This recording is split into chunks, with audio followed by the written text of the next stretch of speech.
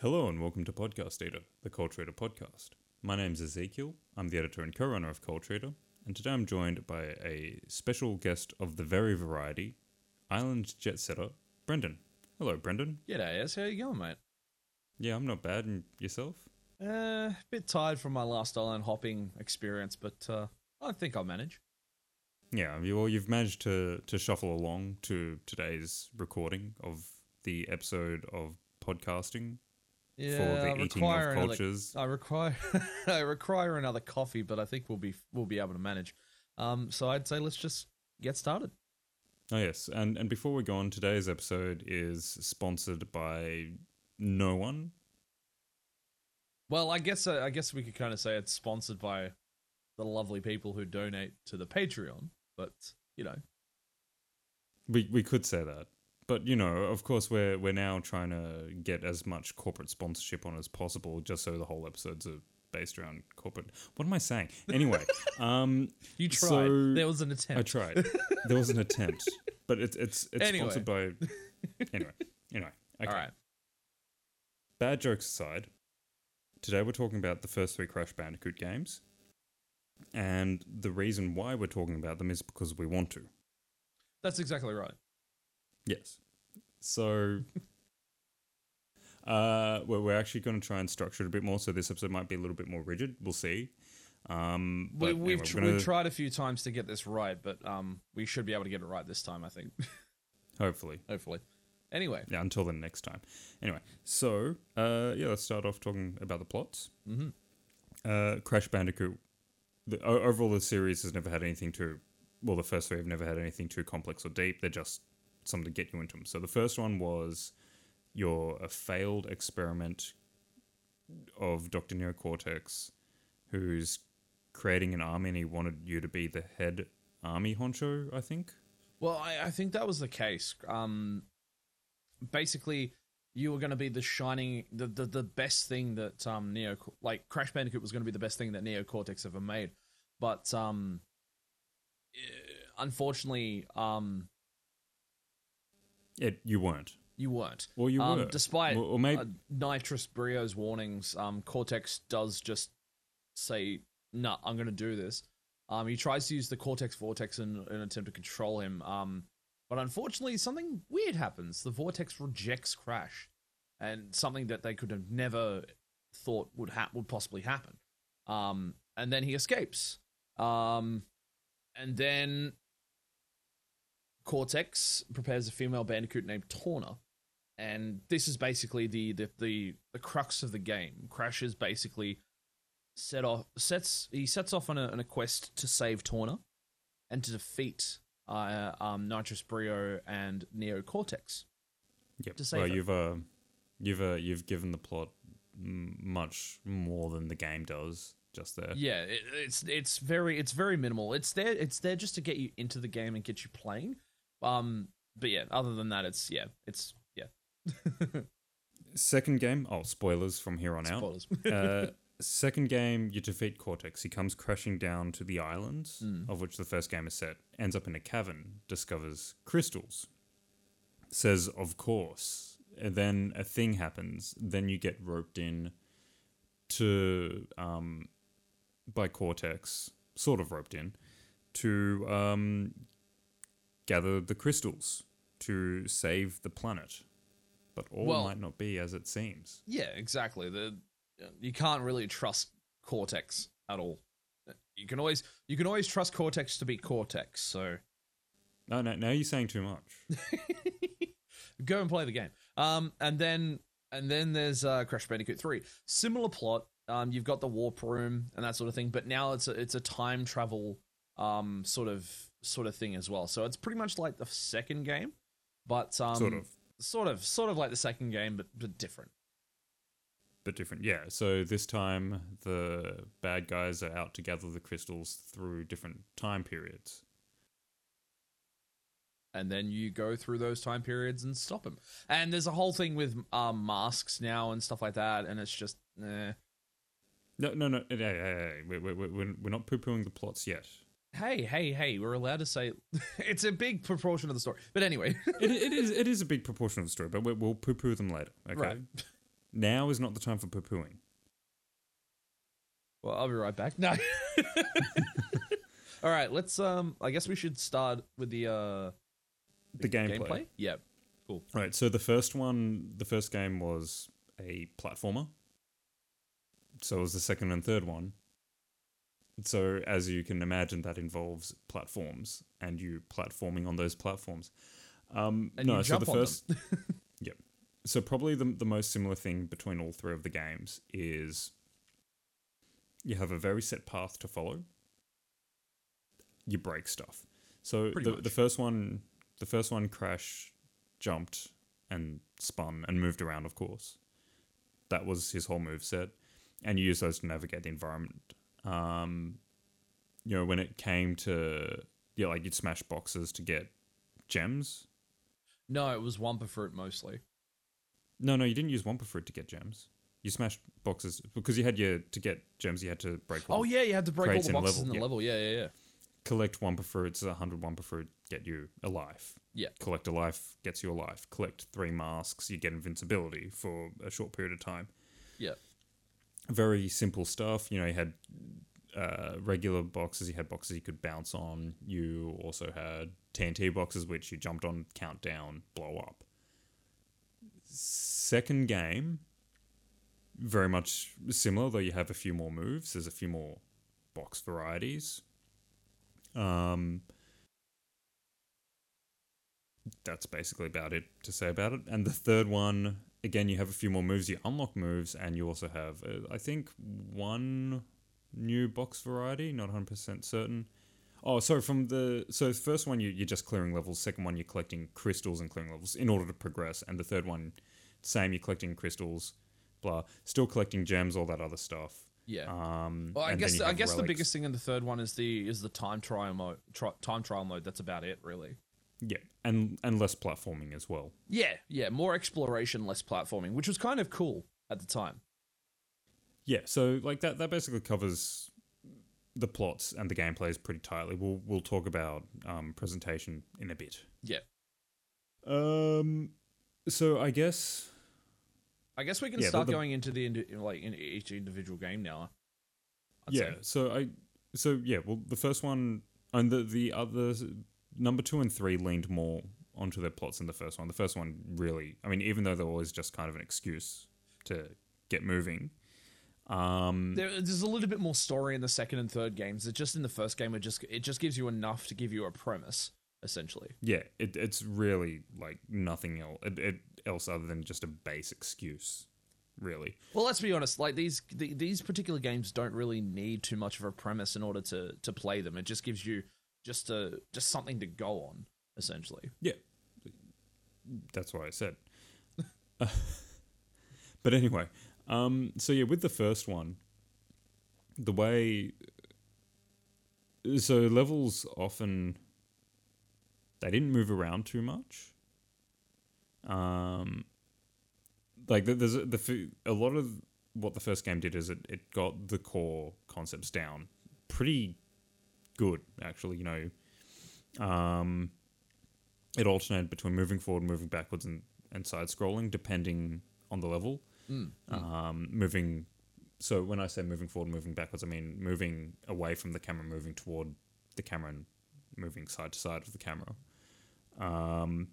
The platforming, it had a gradual ramp up, of course. Some of the later levels are pretty difficult in some ways. Yeah. The gameplay was pretty basic. It was pretty straightforward. I think one of the defining features of each Crash Bandicoot game is the way that the camera moves with you instead of just being on the side or as a side scroller or something like that. When you're going through the 3D sort of movement levels, or the areas in the game, the camera just moves so fluidly with you as you're going through the level as well. Yeah, but it's not necessarily stuck to you. Yeah. So it's fixed. I think, except for a couple of places in some of the games, it's constantly in a fixed position, if I remember correctly. Yeah, I think the second and third game started dabbling in different camera elements, especially with some of the different level types as well. But we'll get onto those in just a moment. Yeah, so like with the first one, you know, they got the core gameplay down pat. Crash kind of felt a bit, not so much sluggish, but weighty. There in was a sense. there was a little bit of clunkiness between the first and the third games, which they ended up smoothing it out quite a lot by the third game.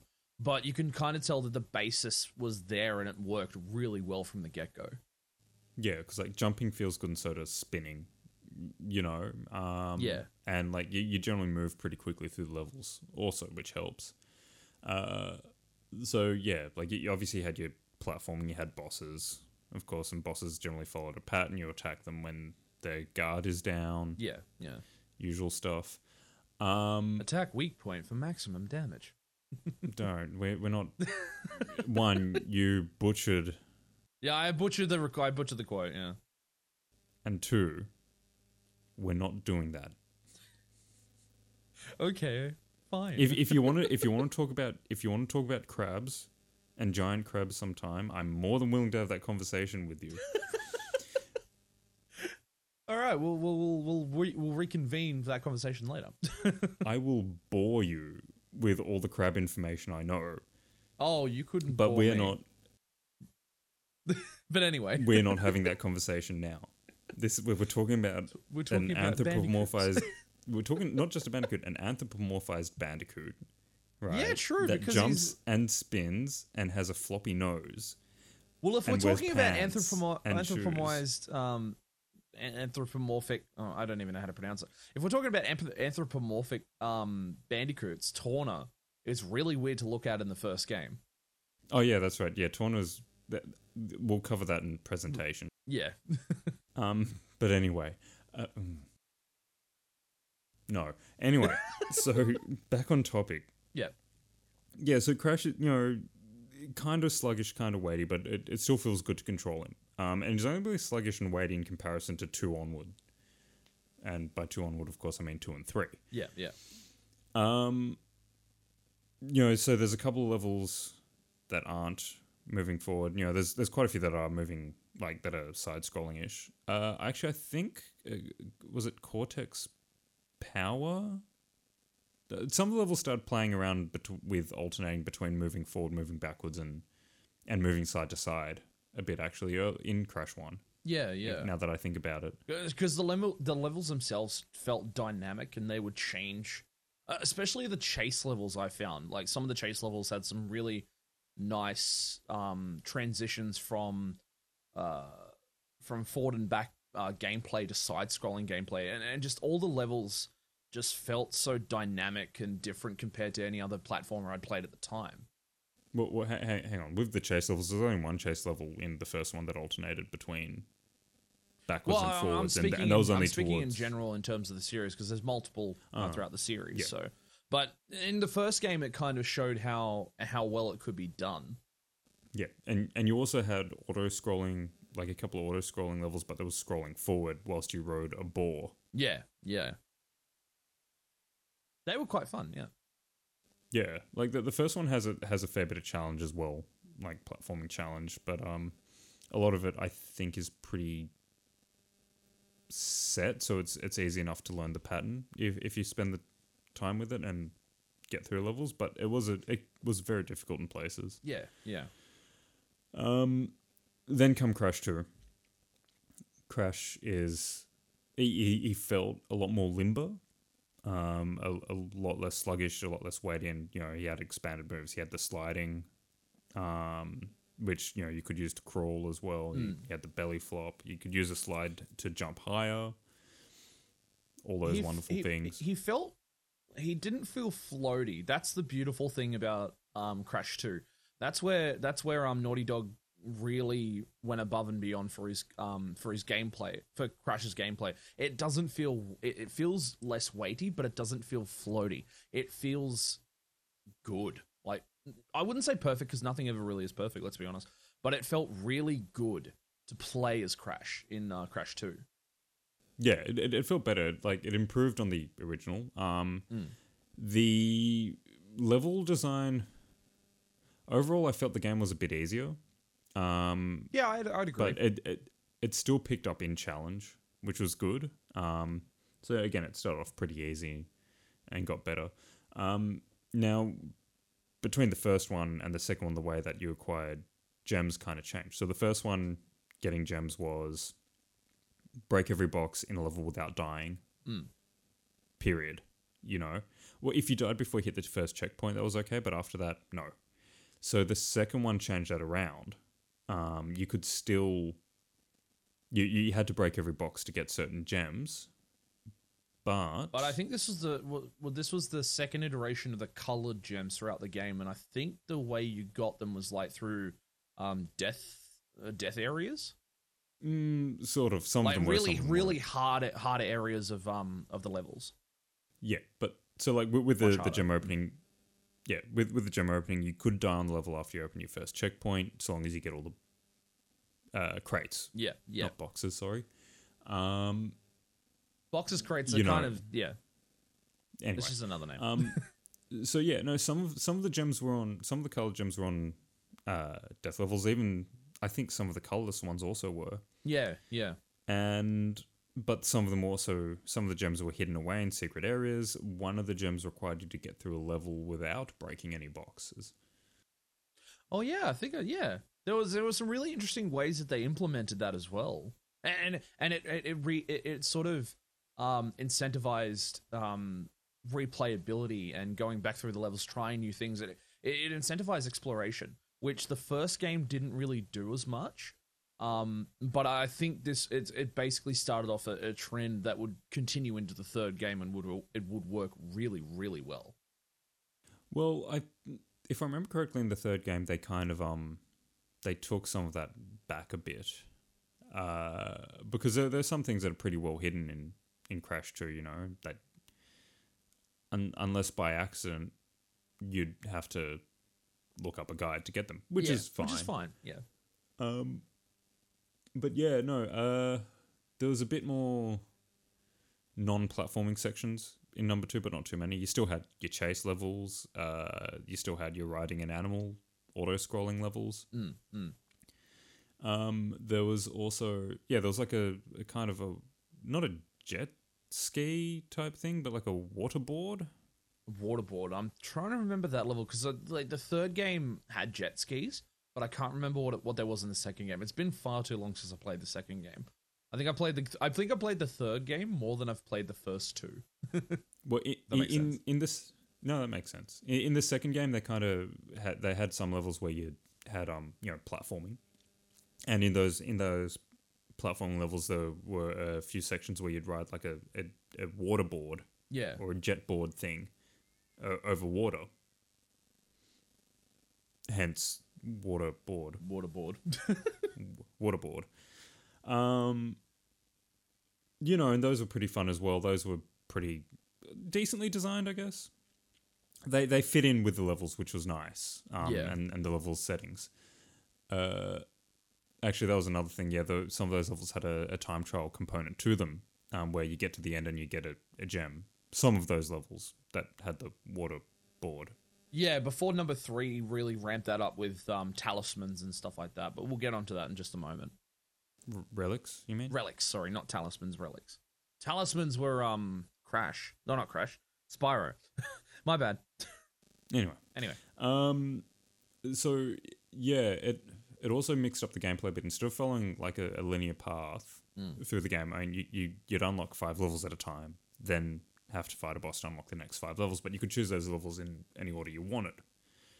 Yeah, so it was kind of less linear in that sense, and it really opened up the game and saying like telling you how you can play this however you want. You can go into any level, well, sort of, but there was still a linearity to it, but you could just choose the level that whatever you wanted to play, which was kind of fun at the time. Yeah, it worked. And yeah, the plot it got a bit deeper. It was a bit more involved. Didn't interrupt the gameplay too. Well, yeah, the game's never had the plot interrupt the gameplay too much, but there was a lot more story going on compared to the first one. This time there's like kind of a who's good, who is evil. I guess I think it started to become a little bit more grey in terms of what was going on, but you really knew that Cortex was always going to be the overarching villain. Yeah, well, I mean, like, the subtitle Wrath of Cortex, or Wrath of Cortex, didn't really help matters there, to be honest. True. But if you didn't see the subtitle and you just played the game, it would be a bit more ambiguous. Well, sort when of. you've got subtitles like Cortex Strikes Back and stuff like that. Oh, wait, yeah, sorry. Wrath of Cortex was Wrath of the Cortex fourth was one. the fourth one, and we don't talk about Yeah. the fourth one because... Well, we're not talking about the fourth one. Anyway. Anyway. Yeah, sorry, Cortex Strikes Back was kind of the giveaway. If you didn't realize that Cortex was evil, but yeah, so there was that. There was also the jetpack levels, which were kind of cool. They were kind of cool. They were a little bit finicky in terms of their implementation with the mechanics, but they were still fun. They were still very fun. You could tell that Naughty Dog were trying to experiment with the gameplay because these three games came out within a year of each other. Bandicoot, first game in '96. Well, within a year, essentially. Crash Bandicoot came out in '96. Cortex Strikes Back was '97, and Warped was '98. So, with what they were able to achieve I would assume within a year's worth of progress, I thought that was really well done. Like they did as much as they could to experiment with the core gameplay, make it dynamic, make it fun, and they really reached a fever pitch with 3. I think that was a beautiful blend of, except for the water levels, but I hate water levels for the most part. Yeah, because nobody does. Well, few people do water well. Some people do, but few people do. Yeah, true. But anyway.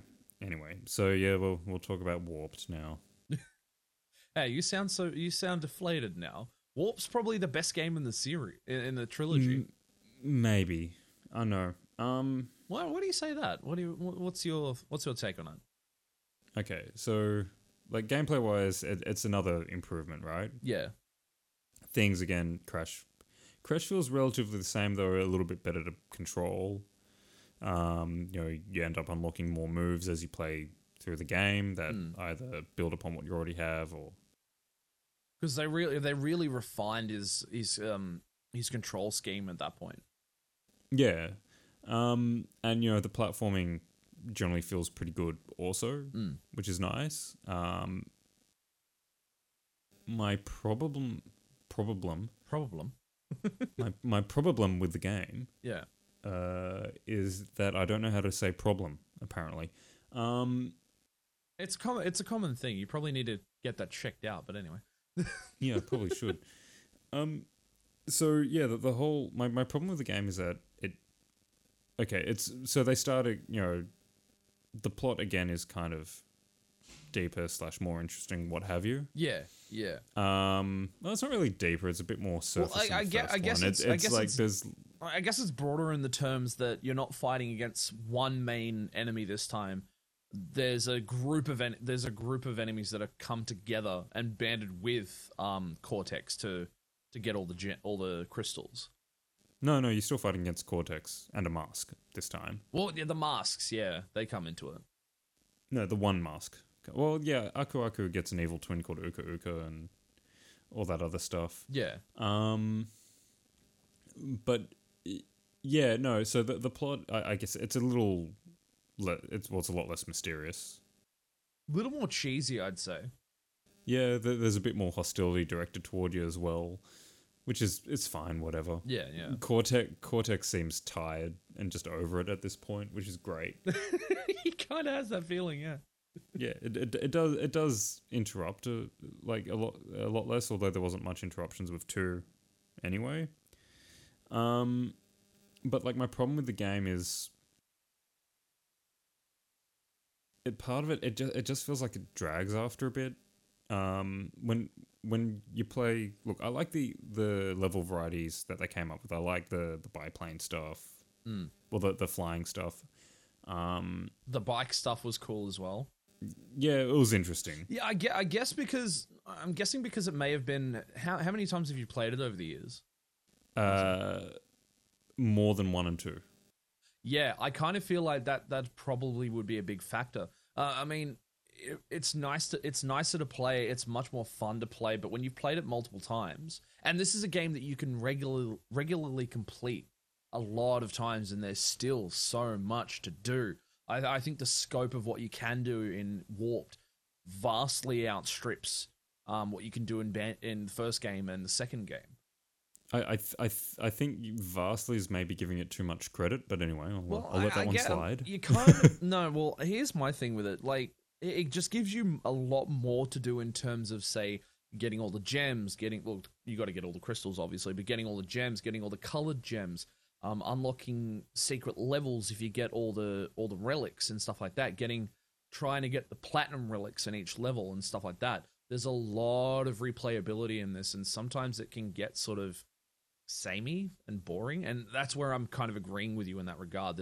It kind of gets a little stale after a while. What's a good? Let me put it to you a better way. Okay. When I get to levels that aren't similar to previous levels of the other two, and when I say similar, I mean design-wise, like you're riding something or you're just doing your platform when you're running away from something. Yeah. That's when I start to balk. Because I don't think they had enough time to get some things down pat. Like the flying levels the stuff is interesting, the new stuff, but it takes away. It's just not as fully formed, and that's because it hasn't had enough time. Yeah, obviously. Yeah, but I feel like that's where it weakens a bit. And other than that, like, I mean, it's still a pretty solid game for what it is. Some of it is solid, some of it's a bit flawed. Yeah. Like, outside of that, look, it would have been great and all if they just did more of the same. So I understand why Naughty Dog felt like would have wanted to branch out, right? And the gameplay still feels good. Mm. Like it's certain things are a lot less obtuse, and the super hidden levels, you don't have to complete them to 100% the game as well, which is good. Yeah, it's that added extra level of challenge if you want it. Yeah, you can unlock the levels that require you to get relics and 100% the game that way. That's fine. Yeah, and like the whole thing though, it starts to tire. That's the problem I have, and it overall feels a lot less challenging. Yeah, and especially when you get to the final levels, I think I kind of feel like I'm just like, can we hurry this up already? Yeah, I kind of feel like that's the case. Like, and not to the game's detriment. It's still the gameplay loop feels very. It works. It's not entirely polished with the new areas, but other than that, it still is fun to play. Yeah. But other than that, yeah. Yeah, like I said before, it's the one I've played the most, and maybe I find it less challenging because I had experience with the other two beforehand. Yeah. Although Crash Bandicoot 1 I do feel is harder, and that's kind of no ifs or buts, right? Warped is the only one I've never seen the game over screen for, and that's not for trying to not see it, just I've never seen it. I don't know what it is. It's very generous in terms of extra lives and stuff like that. I think it's more geared to for more completion's sake rather than actual difficulty. Yeah, but you can still have a difficult game that has a completionist mentality. That is true. But yeah, like, anyway. So, yeah, like, basically though, from 1 to 3, the gameplay did improve drastically. I'm not going to fault, like, the general gameplay of Warped, because it is very tight. Yeah. It's the tightest the series ever got until they moved over to other things. Yeah. Or I should say that Naughty Dog stopped working on any of the core games. Yeah. I feel though that number 2 is just a little bit better because it's much more focused and polished. Yeah, I'd agree. In a sense, it's less variable, but it's more polished overall, whereas Warped is more polished in certain areas but weaker in others. I guess because Warped is sort of more I don't want to say bombastic because that's kind of the wrong word for it, but it's more wacky compared to the first two games. I mean, there's a wacky element throughout the entire trilogy, but the third game is a lot more wacky because of its time travel element. and that's kind of what hurts it a little bit, I think. Yeah. It's neither here nor there, I guess. I'm not 100% certain on its wackiness, but anyway. Anyway. So I guess we can talk about the sound design if you want. Well, we're going to talk about the presentation. Oh, yes, I forgot to mention the death levels which came in. You see, that's the other thing about Warped. Like, it didn't have to worry too much about him like further improving, although there was still room for improvement. Yeah. It at that stage, at least, it didn't seem like they could improve on the base formula more, which I guess gives another reason to push outward. But anyway, death levels. Yes, death levels. So yeah, I think this came in because of the change to how getting gems worked. Yeah. In number 2, in that you have to smash every box but don't worry so much about dying. Whereas the death level was an alternate route through certain levels that you had to get to without dying. And then if you died on the death route, it was fine, it was unlocked. But if you died beforehand, no, you can't do that. And I think that, and those were generally pretty difficult compared to the base main level path, as well. Yeah. And that's all I wanted to say about them. They're fun. they're fun. They add a level of extra level of difficulty, and for a game like that, it's kind of good to see that there was sort of like the branching paths sort of aspect of the platforming. Instead of just one straight line through, there was just a little bit of dynamic sort of change to the gameplay, which is kind of cool. Yeah. But anyway, in regards to the presentation, the games do kind of look cartoony, but they have some really beautiful environments. That's all there really is to say about it. I guess the big change was between, like, for the first game was set on the islands on Earth before you get to Neo Cortex's laboratory. The second game, you're in the warp room. There's different areas and stuff like that. It feels still like you're on the island. It feels like you're still in the same area. The third game... But it's less connected. Yeah, it's less connected. And the connectedness sort of deteriorates by the third game because you're going through different time periods and different areas in the world and stuff like that, which is fun. Don't get me wrong. But when it starts to feel less connected to the world around it, it starts feeling a little more out of place. But it's superfluous, I think. There's nothing really to sort of balk out on that because it's down to personal preference at that point. Yeah, look. I mean, the games still look good. That's probably the main thing because they weren't going for a realist thing, except Torna. Yeah, let's not talk about that. Let's not talk about Torna. Torna is weirdly human. And that's all I'll say. And I'm guessing due to the experiments, but I don't know. No. That's all we'll say about Torna. Yeah. So yeah. But yeah, like everyone, it's clearly a series of games of their era. Yeah. But they still look good. Like the environments still look interesting. And they're still fun to move around. Yeah, I mean, even though we got a remaster back in 2017, I could probably say I could still go through the original games and still have a lot of fun and not really care about how the graphics have aged or the mechanics have aged, honestly, because they still feel good to play. They still look good for the most part. But like, it's even though you're clearly on a path, like going through a jungle or forest, I can't remember what some of the areas are called. Like, it actually feels like you're going through those areas, Yeah.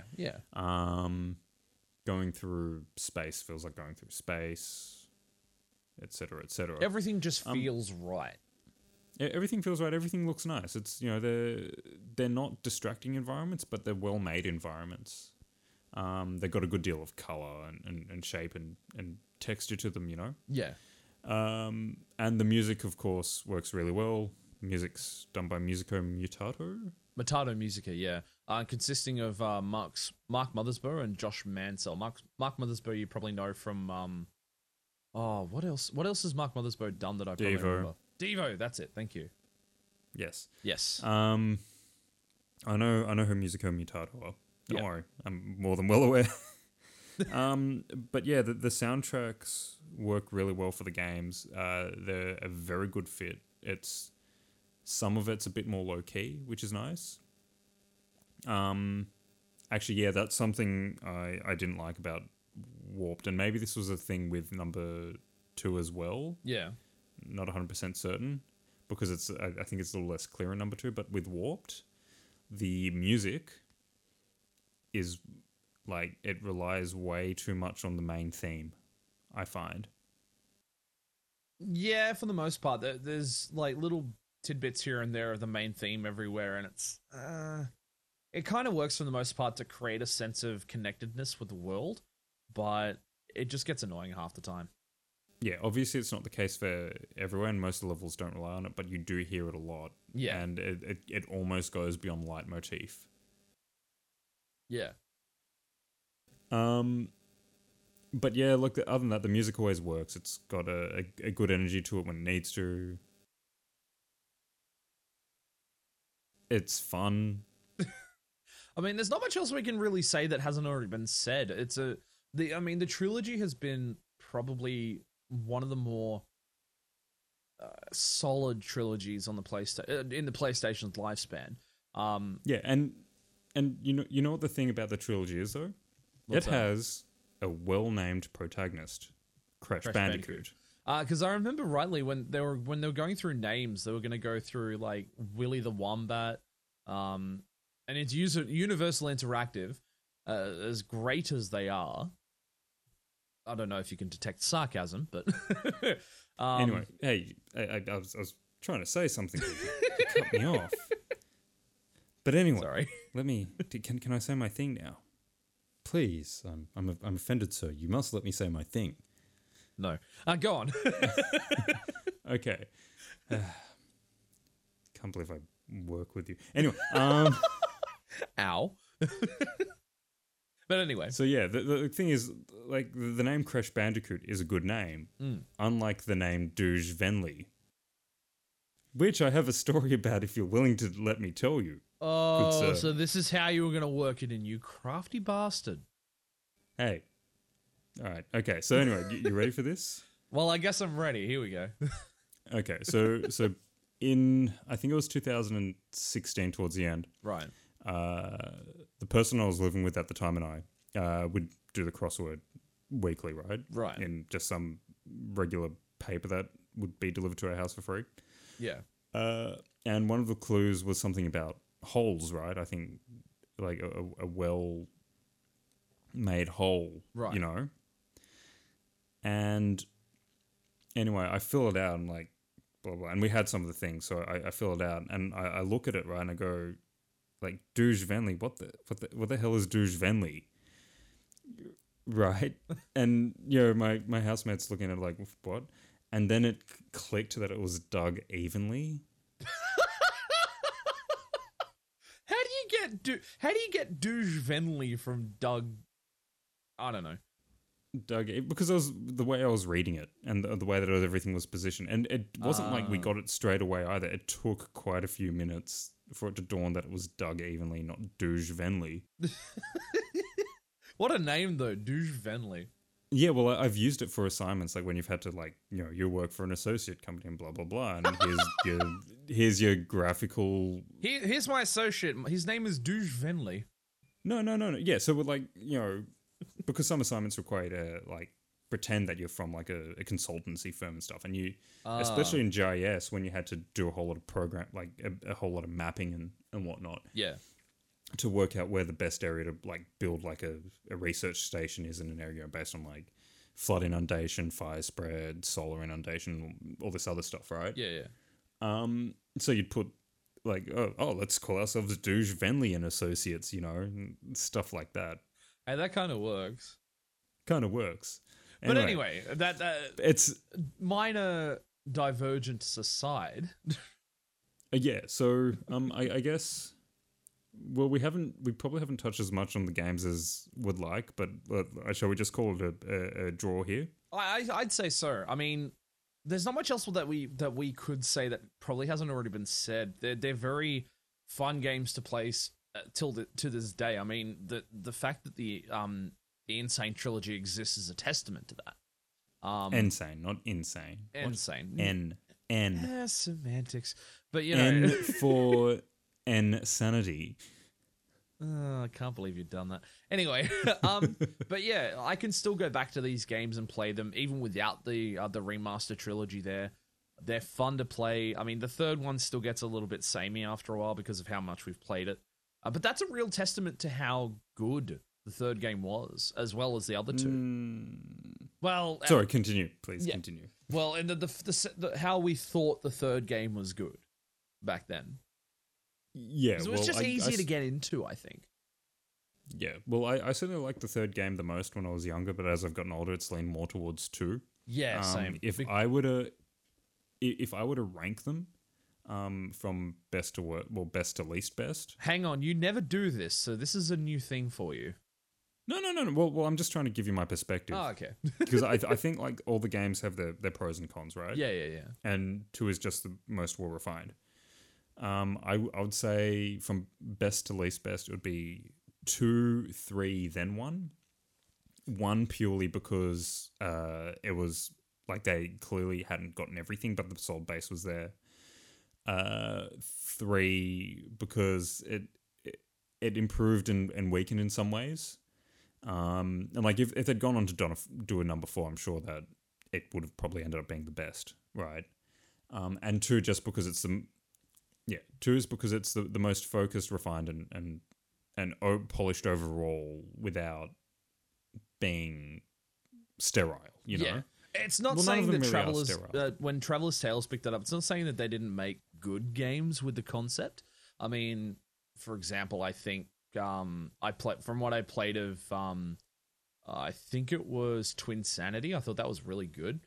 But when they reused Warped for Wrath of Cortex, I'm like, but that's also in saying how that's a testament to how good the first trilogy was in that regard. You just like saying testament. Well, honestly, it's what else can I say? Honestly, but yeah, Naughty Dog had a really good basis for the first game. They improved upon it with the second game. And that's why I'm inclined to agree with that ranking, because the second game just feels more connected in terms of the concepts, the gameplay, just the core gameplay loop and how it integrates with the world. I think. Go on. No. Keep going. I thought you said you were wanted to say something, but anyway. I was just gonna say let's wrap this up. Yeah. But anyway, keep going. But yeah, I would definitely recommend playing all 3. They're really good to get back into, and they're a ton of fun. Yeah, I'd recommend playing all 3 in release order, rather than just how I feel they hold up, because it just gives you a better perspective. Yeah, you tend to see where Naughty Dog went from strength to strength, and then a little bit back down for Warped, but you know. Yeah. But yeah, look, overall, games have good presentation, they have good music, and good gameplay. That's, pretty much it. Anyway. Pretty much it.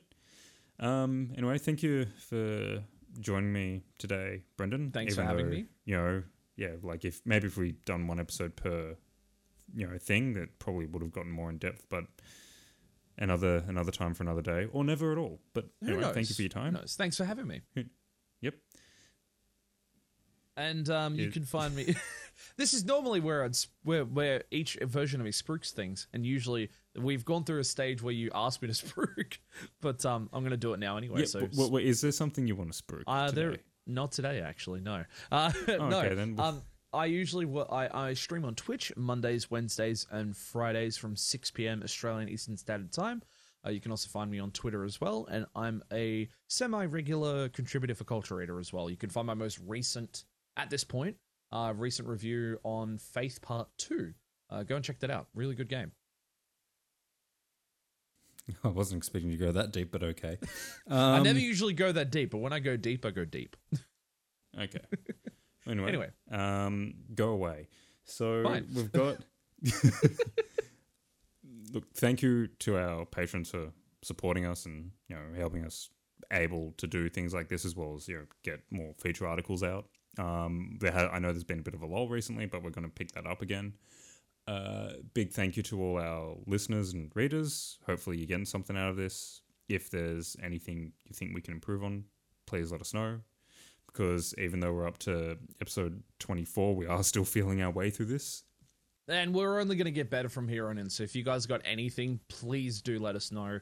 We'd love to hear the feedback. Maybe better. Maybe better. No promises. And of course, a big thank you to Sixo because, yeah, Sixo, you're just awesome. Thank you, Sixo. All right. Anyway, have a good one, everyone. All right. Thanks very much for listening, and we hope you have a great time of day. All right. All right. Thank you. Bye. Bye.